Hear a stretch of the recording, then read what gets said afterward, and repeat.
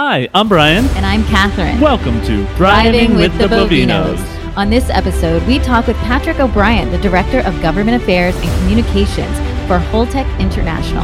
Pat shares about his experience with Boston politics, nuclear energy, and life lessons from his grandmother. So put on your space suit, because we're going out of this world.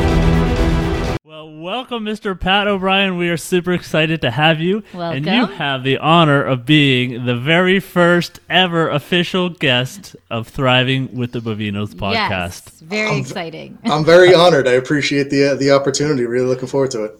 Are you laying down in a bed right now? No, I'm in my office. I just have a lot of discomfort in my lower back, so I've just been kind of leaning to the side a little bit. I thought you were a little really casual. No, will this make you feel better? If I go like this, does this make you feel better? That was it.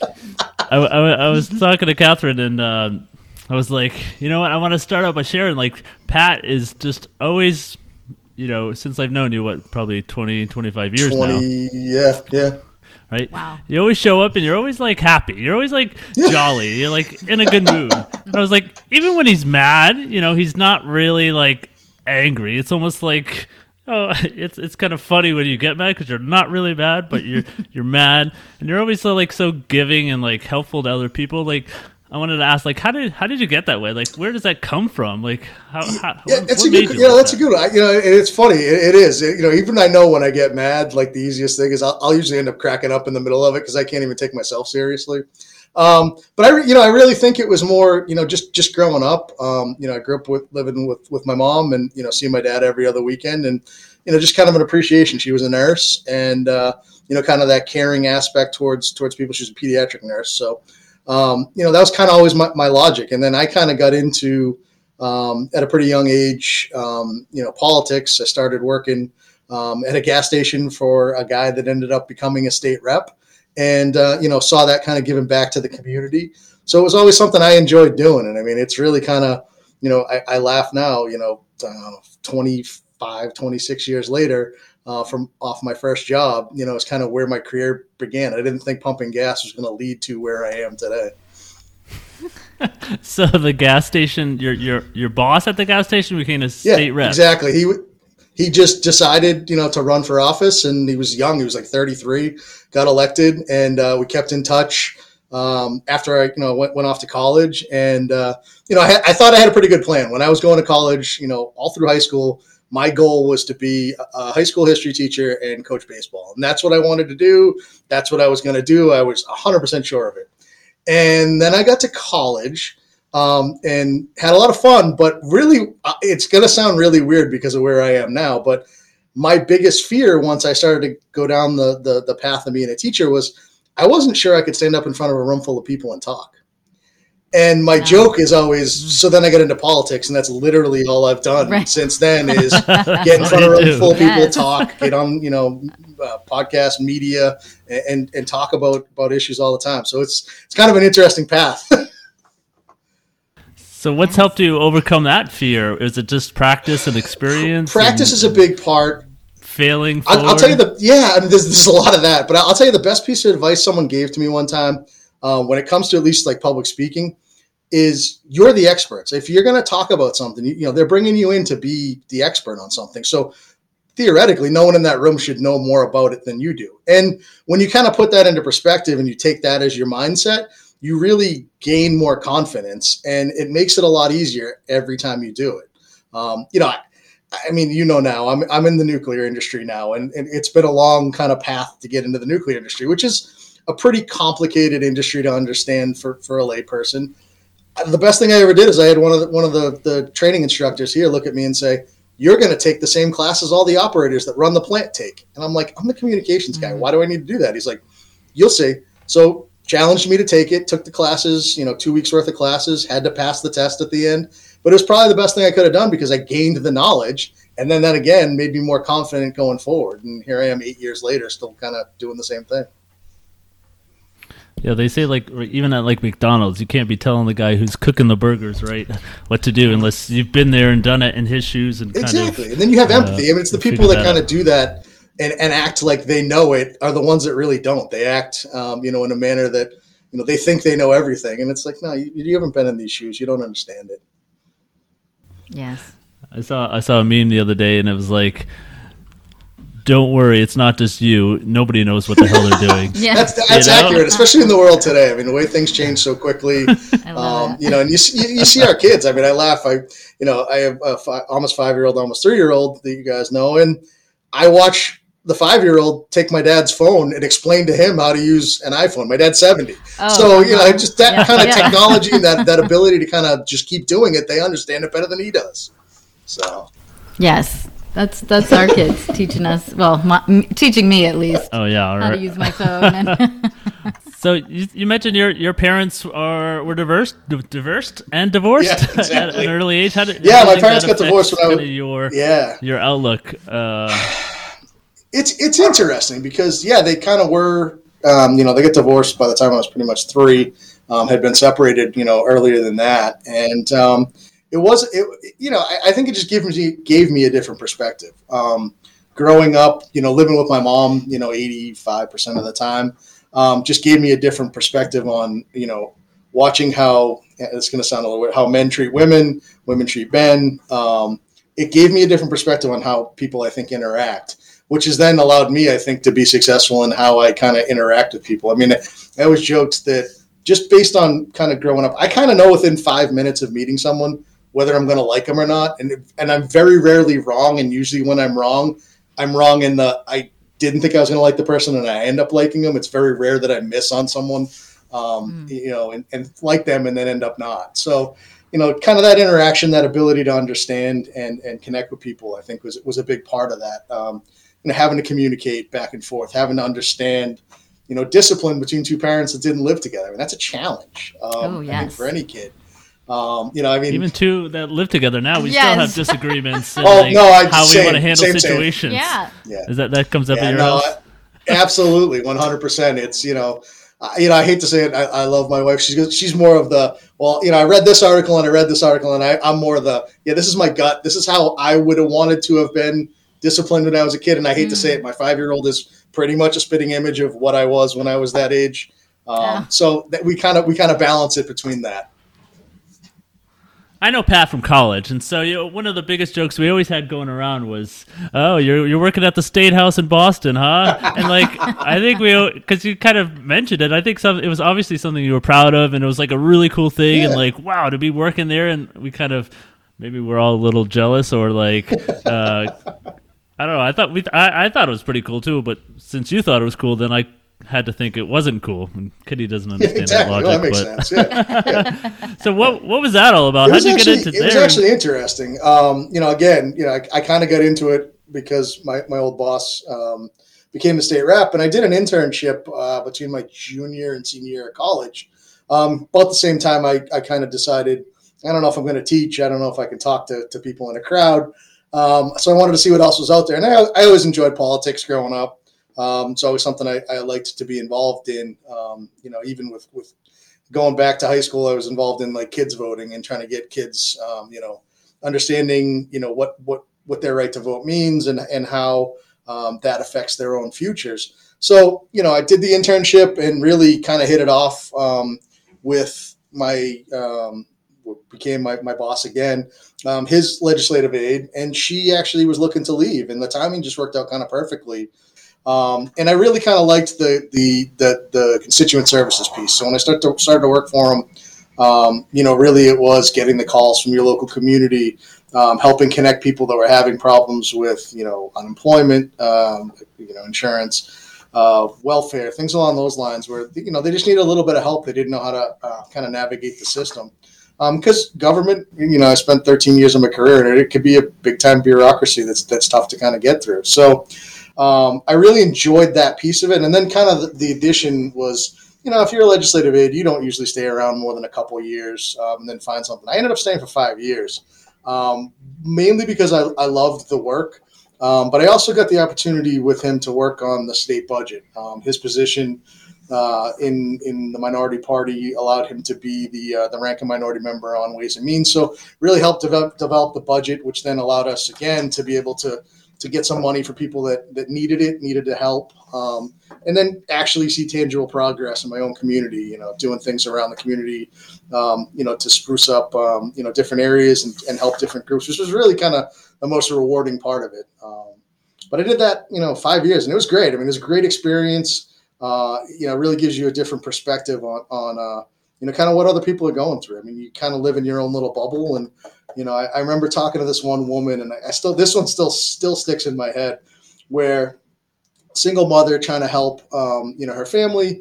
I think she had a daughter, and, she was trying to work and was trying to get what's called Mass Health, which is, the state-run healthcare.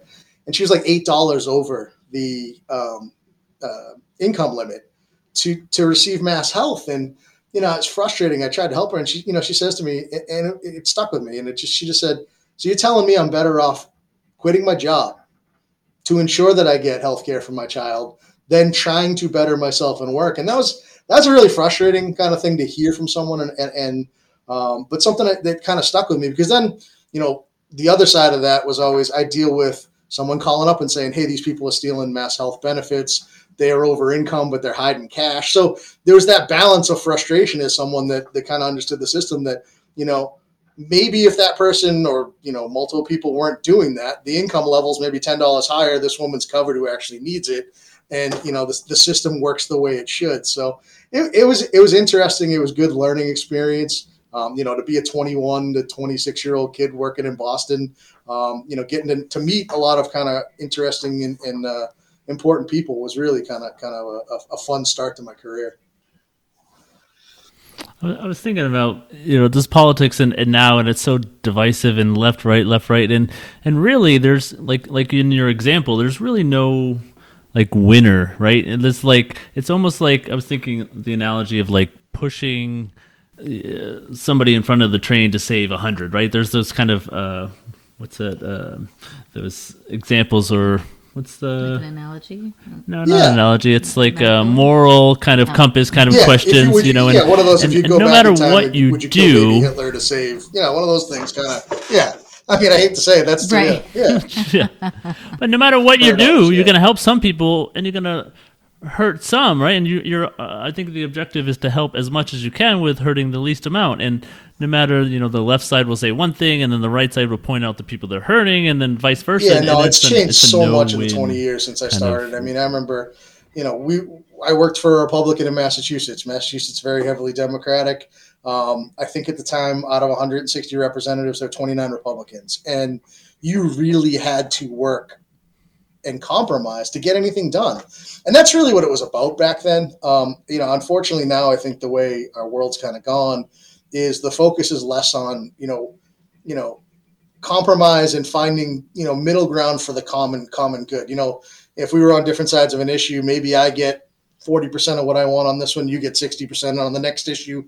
Maybe that's flipped, but we're all working towards a goal. And unfortunately, it's become kind of all or nothing. And it's become, I need to win and you need to lose. And that's not what government should be. It's not a game to be played. It's really, something that is there to be a safety net, help people that have needs, and look for the common good. And that's kind of the challenges, I think, going forward. And I don't know how you fix that. That's the biggest thing is, unless you can get people, and I'll say, I think the internet's a biggest challenge to that is you have a lot of people that can get behind a keyboard and make statements that, back in the day, you'd never say to someone's face, otherwise you might get punched in the face. Unfortunately, it's just the way the world is a lot of people just kind of follow that mantra now that I can say whatever I want and there's no repercussions. And, that's not how you build a better society.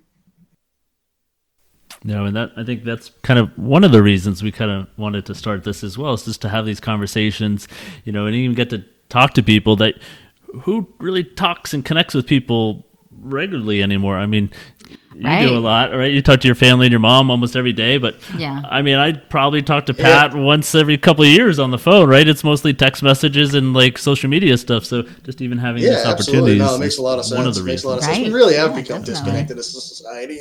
Obviously, COVID, I think, really affected a lot of that.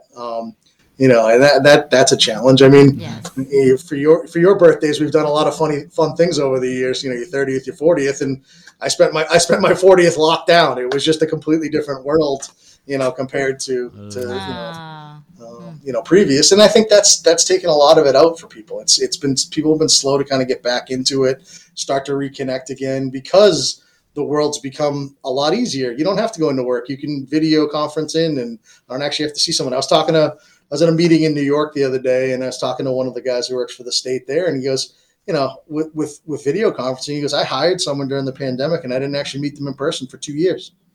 So it's just a different world. You don't even know your coworkers, yes. As well. So.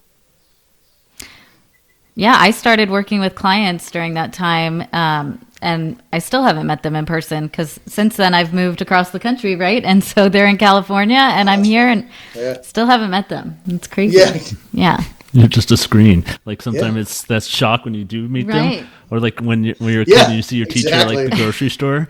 You're like, what? You get groceries too? What? So weird. So what did you learn in your politics, and what made you kind of get out of that or transition? I think really, I went from the State House. I transitioned actually over to the community that I grew up in, Plymouth, and I stayed in local government for another 8 years. And that's really, I learned a lot of things in the sense that, one of the best pieces of advice someone gave me when I first started at the State House. I'm fresh out. I'm 21 years old. I'm happy to be there, happy to have a job. And it's a guy that my dad's known for years. The first thing he says to me was, don't stay here too long. It's not the real world. And when I put that in perspective, looking back, he was exactly right. I mean, you just kind of become self-absolved, self-important if you stay in there too long. So when I went back to working for the local community, it really was more of a connection back to the people that I see every day in the grocery store, in Home Depot, and then helping people even, closer to home in a way. So, I really enjoyed kind of all that. And then that kind of town work actually got me involved more in the volunteering. So, I started to be a board member for what's called South Shore Community Action Council. And they help with, they have a food warehouse, and they do fuel assistance and housing assistance. So really getting to be in a group that really helps people in need.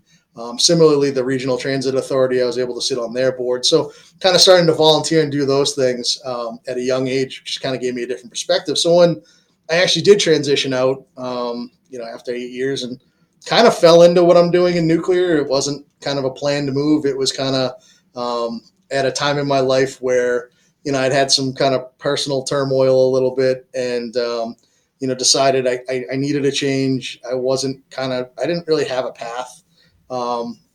But someone that I knew from the State House, we interned together, looks at me and says, hey, I got a job for you for 6 months. You want it? And I took the chance. I had no plans past that 6-month contract. I didn't know what it was going to be.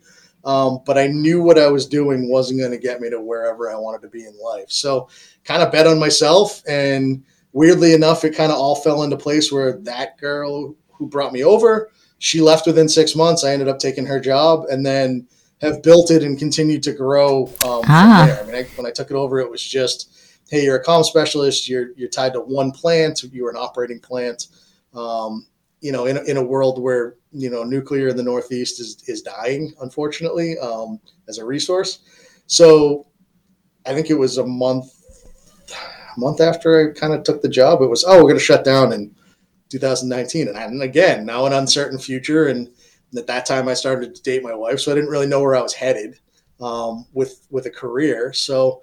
But it's all kind of worked out. It kind of grew from me being just here at Pilgrim when we were operating to going into decommissioning for just this site. And then I've slowly kind of rose up and actually now take all of government affairs and communications for my entire company, not just the decommissioning business, is now under me. So I have a small team, but it's been kind of fun to kind of work my way up and grow along the way. Love it. Love it. I was just thinking about, like, you always say we have when you don't feel like you belong and you don't think you know enough, and imposter syndrome, right? And I feel like I think all of us kind of have that until you the fake it till you make it a little bit. I think fake it till you make it, right?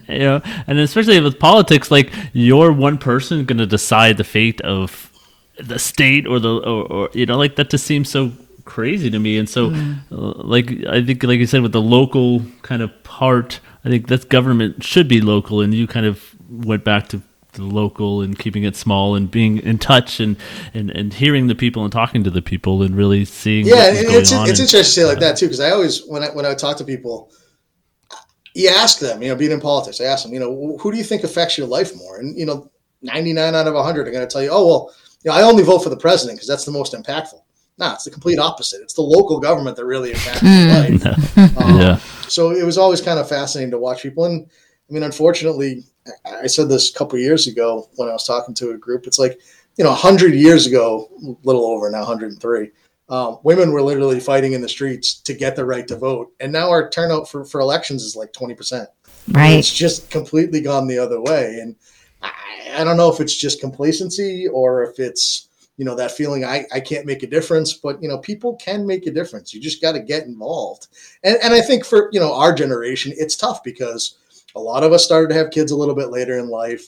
You're running around now in your, late 30s, 40s with younger kids, and you don't have that time to commit. I mean, one of the first things kind of when we had my first son, my wife looked at me and said, something's got to give. And at that point I was, working crazy hours, but I was also the vice chair of the advisory and finance committee for my town. I was the president of a social club that I belonged to. I had a couple other things that I was volunteering doing, and it's like, you got a newborn now, so I got to prioritize. And even now since we've had our second child, my wife looked at me the other day. She's, what about that position you were in? You're going to go back and do any of that? And I'm like, unfortunately, my career's progressed where I don't have the time to really kind of do what I want. I travel a ton, which is hard. And my wife does work, part-time and has some medical issues that make life a challenge most days. So it's, it's kind of finding that balance. And unfortunately, what that leaves you with is really kind of a gap, I think, in our generation where you have a lot of older people that are educated, involved in the process. And then you're starting to see kind of the younger generation get involved, but in a way that I think they're trying to feel it out and understand it themselves and not really know how to be involved in the process. And they kind of see, I think in their minds, the process might be a little, I'm not going to say rigged, but like predetermined because of how things are done. And then I saw that firsthand at the State House. When I started working at the State House, we would debate budget items on the floor of the House, and you would have that dialogue and that debate. And it slowly kind of changed with leadership where, okay, well, we're going to bring this to the back room and we're going to kind of take it out of the light of day. And we're going to give you one amendment that covers this area. And you got 300 pages to read in the next 10 minutes and you're going to vote on it. And it's just not good government when it comes to that kind of that mantra. But it's a challenge. And I think that's kind of where the gap is right now is I think there's people like us that would want to be involved. You just don't have the energy or the time or the ability to do it as much as you want to. Yeah. Or maybe the resources, right? The money, absolutely. I have people ask me all the time, you're going to run for selectman? Experience. I'm like, no. It's not as much as I would love to do something like that. You're going to make $1,000. You're going to be out every Tuesday night for 5 hours. I saw it firsthand when I worked for the state rep. Your life's not yours anymore. Like we'd be stopping on the way home from Boston, stop at Home Depot to grab one thing. Here we are an hour later because 15 people saw them and start talking about everything. It's like, you're just, kind of everything gets taken up. And then your family starts to suffer or things along those lines. So it's a challenge. Where did you get the courage when you had that opportunity to take that 6-month position to make that leap? Like what allowed you to do that, or how did you decide that's a great question. I would be lying if I didn't say the financial piece of it wasn't the main goal. When someone looks at you and says, I'll give you a job for 6 months that's 6 figures, would you like it? Sure, I'll figure it out at that point. I mean, what it was is I'd done at that point 13 years in state and local government, and the work was rewarding from a personal perspective. Financially, it wasn't anything to write home about, but I always enjoyed it. I had a roof over my head. I liked what I was doing, and I was enjoying life. But I really kind of realized that I got to take a chance if I'm going to kind of figure out what I want to do when I grow up. And, it was funny to say that because I was 30 at the time, I think, trying to figure out what I want to do in life. So maybe a little bit older, but yeah, and I just said, I'm going to figure it out, and I'll take that chance. I'll take that risk. And I'm one that really has always enjoyed kind of comfort. I don't like to have a ton of change. It's not really my comfort zone. So I did it. It worked out. I mean, I would encourage people to kind of, if you come to that crossroads at some point in life, to take that chance. Bet on yourself. You'll learn either way whether it was the right decision. And I remember, when I started kind of in my initial internship back in this, when I was 21. I remember someone said to me, "There's no bad internships," and I've used that again when I've gone and spoke to colleges, because there's no bad internships in the sense that you're going to find out what you do or you don't want to do. And it's better to find out, kind of in college or at an earlier time where you can pivot, you can adjust, instead of being 5-6 years in a career and going, oh man, this is not what I signed up for. And I can't do this for the next 40 years. It's not going to work. So, those type of things. And then to me, the biggest thing is relationship building. I mean, that's been my mantra from day one. And I remember going back to UMass, to the history department. They'd have me come back and speak 5-6 years after I graduated. And, not to be too crass, but my line to the kids was always the same. It was, I know, that's how I feel old now. I mean, those kids. But I was always laughing. It was, be careful of the hand or the fingers you step on today. They may be connected to the ash you have to kiss tomorrow. It was always kind of a way to understand it, that if you just treat everyone the same, you're not going to run into that situation where someone that you kind of just brushed off, you didn't think they were anybody at the time. And I used to use the examples. I mean, I had kids that I interned with that became state senators, state reps. They became, agency heads for state government. They became big business leaders. These were people that we would go out and have a beer with, and we all didn't know where we were going at that point in life. I mean, I'm sure, people probably said the same thing about me. I didn't think that's where he'd end up. I mean, who knows where they thought I'd be, but probably not here. So that type of thing, and that kind of interpersonal connection and making sure you keep those connections is really key, I think, to build a good network that can help you kind of be allowed to take those chances. Because, I took the chance because it was someone that I knew from an internship, but I also knew that I probably wasn't going to fail. If I took 6 months and there wasn't a job there, I have a network that I can then branch out to. Yeah, I think that's important, right? We all need help, and I think we've talked about that before. Where you're not going to do anything by yourself. Even when I was growing up, I had to live. When I moved to Florida, I stayed with my aunt for a couple of months and get started there, right? And so I think that definitely helps. It takes some vulnerability to ask for help, which I'm still learning about today. I like to not. It's hard for me to ask for help. I like to think I can do everything. And I'm with you. I'm with you 100%. My wife half the time looks at me and goes, why don't you just call someone to go help you do this? And I'm like, no, I got this. And to the point where finally the other day I was like, fine, all right, I'll call my friend. He can come over here, help me move this thing instead of me trying to kill myself. Fine, I'll listen to you. But it does. It takes a lot sometimes to kind of, be vulnerable and just, kind of come to a point and admit that I can't do everything on my own and I do need some help. And, but I think that's, being vulnerable like that actually allows people to see you have more empathy and connection with you and help you grow as a person as well as them. Mm-hmm. Definitely. Yeah. Tell me, I can't leave without talking about Grammy O'Brien. My mom's mom. So that was crisp. Nana, yeah. Grammy Crisp, that's right. Sorry. Nana, yes. She lived to, she was 99, right? She was in her 90s. She was in her 90s. I'm trying to remember.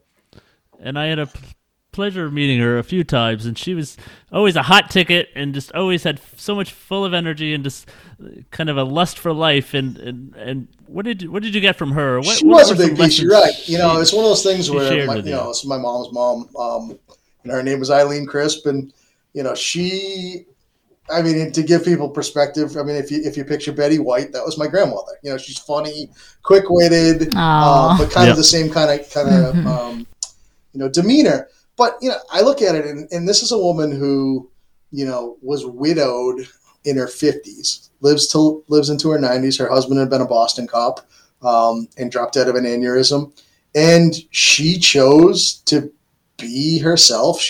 never dated again. She was, and they had met, when they were in the 19, 20 range. So she was just committed to him, and that was her life. And when he passed, nothing changed. She lived in the same house pretty much up until she passed. I mean, she started in her later years to get some dementia, which was a challenge, for all of us to see. And but I to give you a prime example of the type of woman she was, she's in the throes of having dementia and things along those lines. And shortly before I got married, she ended up going into a dementia unit. And, my wife and I, Brian, you were there, but, have the wedding. She couldn't attend, which really, still kind of is a regret on my end. But I understood from a family perspective why it was a challenge. And once we got pregnant with our son, Jameson, my wife and I go and talk to her at the nursing home. And I had to laugh because her response, tell her, hey, Nana, we're going to have her first grandchild. And she looks at me and goes, the hell do you want kids for? And I just cracked up, and I'm crying and laughing at the same time because it was just that's just her. She had no filter. She was going to say it was on her mind, and then to be able to call my mom after and I'm still laughing and crying at the same time, calling her and I go, I don't know if you know this, but I'm not sure your mother actually wanted kids. So, I know there's the three of you, but I'm not sure any of you were really desired, and tell her the story, and she's cracking up. So it's those type of things where, even to the end, whether she knew it or not, not having that filter, being willing to talk about anything, and really just again, another caring person. I mean, she was one that, every wake, every funeral, she'd show up and, talk to people and try to empathize with, their loss and, have sympathy to what's going on. And, but that was just her. I mean, we used to joke, we'll rent her out for wakes, we'll just have her sit in the front row and, talk to people, and, they all get a kick out of her. So it was always, a good role model to have. She was a pistol. And she would have loved. I mean, that's the thing. It's a shame. I would have loved to have seen her with my kids because it just would have been the light of her life to see that type of thing. Oh, well, Pat, if you had 3 takeaways or 3 tools or 3 ideas that you would either tell your younger self or to other people that want to bet on themselves or they want to thrive in life instead of just surviving, do you have... Get into government or maybe not get into government. Stay away from government. No, I mean, it's funny. I think about this a lot because I think of what am I going to tell my kids when they get older? The things I look back on and I'm like, what did I either miss on or what did I do that made sense? And this one's gonna sound funny. So I was very much one of those kids that did not want to miss school. And being that type of kid, I missed out on a lot. And there's a balance in life, and it's the same thing we all know with work. There's a balance in life where you got to kind of figure out what works and what doesn't. And I look back, in high school, I had the opportunity every year to go skiing out in Colorado, and I didn't want to miss a week of school. So that when I actually went and did it when I was in my 30s, and actually went out there and skied, and I go, wow, what did I miss out on? I mean, there's just so much of that type of thing where, put things into perspective, understand, you can have some fun. It's not all about being serious all the time and getting to the next step. I think that would be my first piece. I think the second piece, if it's younger kids growing up, take chances. Not risk-based decisions, but not crazy chances, but take chances, do something different, get outside your comfort zone a little bit. I laugh thinking, and I'm sure, we'll all chuckle about, this kind of mentality. But when you think back to how you were as a high school kid, and you think about you want to ask someone out and you're so nervous and you're like, they probably are too when you actually think about it. But at the time you didn't have the perception to kind of think outside your own head and realize that it's not just awkward for you, it's awkward for them. And we're all in this together. And, there really isn't, a bad time to be able to try to ask. And okay, what's the worst? They say no. Okay. It's not really the end of the world. I mean, unfortunately, I think, you see that in today's society where a lot more, younger kids are having, mental health issues and issues with the interpersonal relationships. And I think part of it's what we talked about before with kind of that depersonalization where it's mostly on the computer now. I think that's a challenge. So really kind of take those risks, understand and try to look at the other person and their perspective when you do things. And I think you'll have a better perspective and you may have some more success. And I think finally is, set goals, but be flexible. So like I mentioned at the beginning, like my goal from, basically freshman year in high school, I'm going to teach history. I'm going to coach baseball. I do neither of those. Yeah. Do I have any regrets? No, because everything I've done, even if having that as the goal, everything I've done to get to that goal, even though it wasn't accomplished, set me on a path that actually found me what I actually wanted to do so far, until I change my mind again, I'm sure. But, it's really kind of, set a goal and try to work towards it, because you'll never fail. I mean, you may not get there, but you'll never fail. You'll just adjust. Mm-hmm. Yes. I like that. Love it. You don't fail, you adjust. Just adjust. I like there it. you go. Mm-hmm. Awesome. Well, thanks, Thank Pat. you. This is awesome. Really happy to have you on. This was really cool, and appreciate your time. This is awesome. Thank you so much. I appreciate being the first guest. This is awesome. You're our first guest, and maybe we'll have you back Absolutely. on. Anytime. Would love to. Once we polish ourselves up a bit. Polish ourselves. Yeah, exactly. That's perfect. Thank you, guys. All right.